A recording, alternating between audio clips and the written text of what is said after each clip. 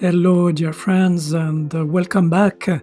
We're just one day away from the start of the new year, 2022, and what I'd like to do today is spend a few minutes to share with you some thoughts about a concept that I'd like to call the world analyst mindset. The world analyst mindset to me means a lot.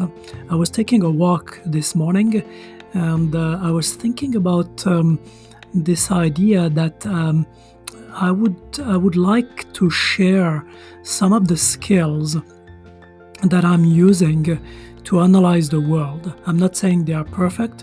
I'm not saying that they are ultimate, but it's a process. And as I was taking that walk this morning, it dawned on me that actually, I've been taking it for granted. Actually, there is a certain way of analyzing the world, of watching the news and what's going on in the world in a way that doesn't get you overwhelmed. I don't intend through this podcast to overwhelm you with more news, more stuff. The world is already complex enough. There is already so much to understand. However, what I'd like to do is to share with you some of the ways, some of the processes I'm using personally to simplify my world. And by simplifying that world, I allow my mind to perceive how it's working, how the interconnections are taking place. We definitely live in a world which is very complex, extremely complex, with technology and the new connections that technology allows. This connectivity is making things even more complex. So this is not about making it even more complex by adding another layer, but it's more about giving you the process that will simplify things, simplify the world that you're perceiving around you, in order to be able to make sense of what's surrounding you in this world. In fact, you know, when you wake up in the morning and you're about to brush your teeth, you're holding that toothbrush in your hands and you're brushing your teeth without really realizing, and I'm speaking for myself, I'm holding my toothbrush and without really realizing that toothbrush, what brought that toothbrush in my hand, is actually the result of a web of interconnections that involves the world. That toothbrush is the world.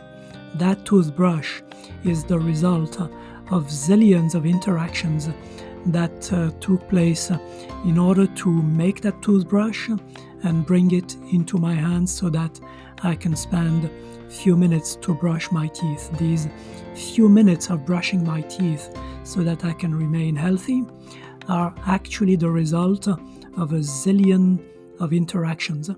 In Eastern philosophy, there is what is called dependent origination. It's a philosophical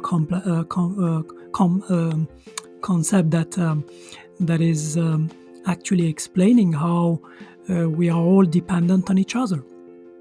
And so this is about understanding the world, about understanding what is going on in this world.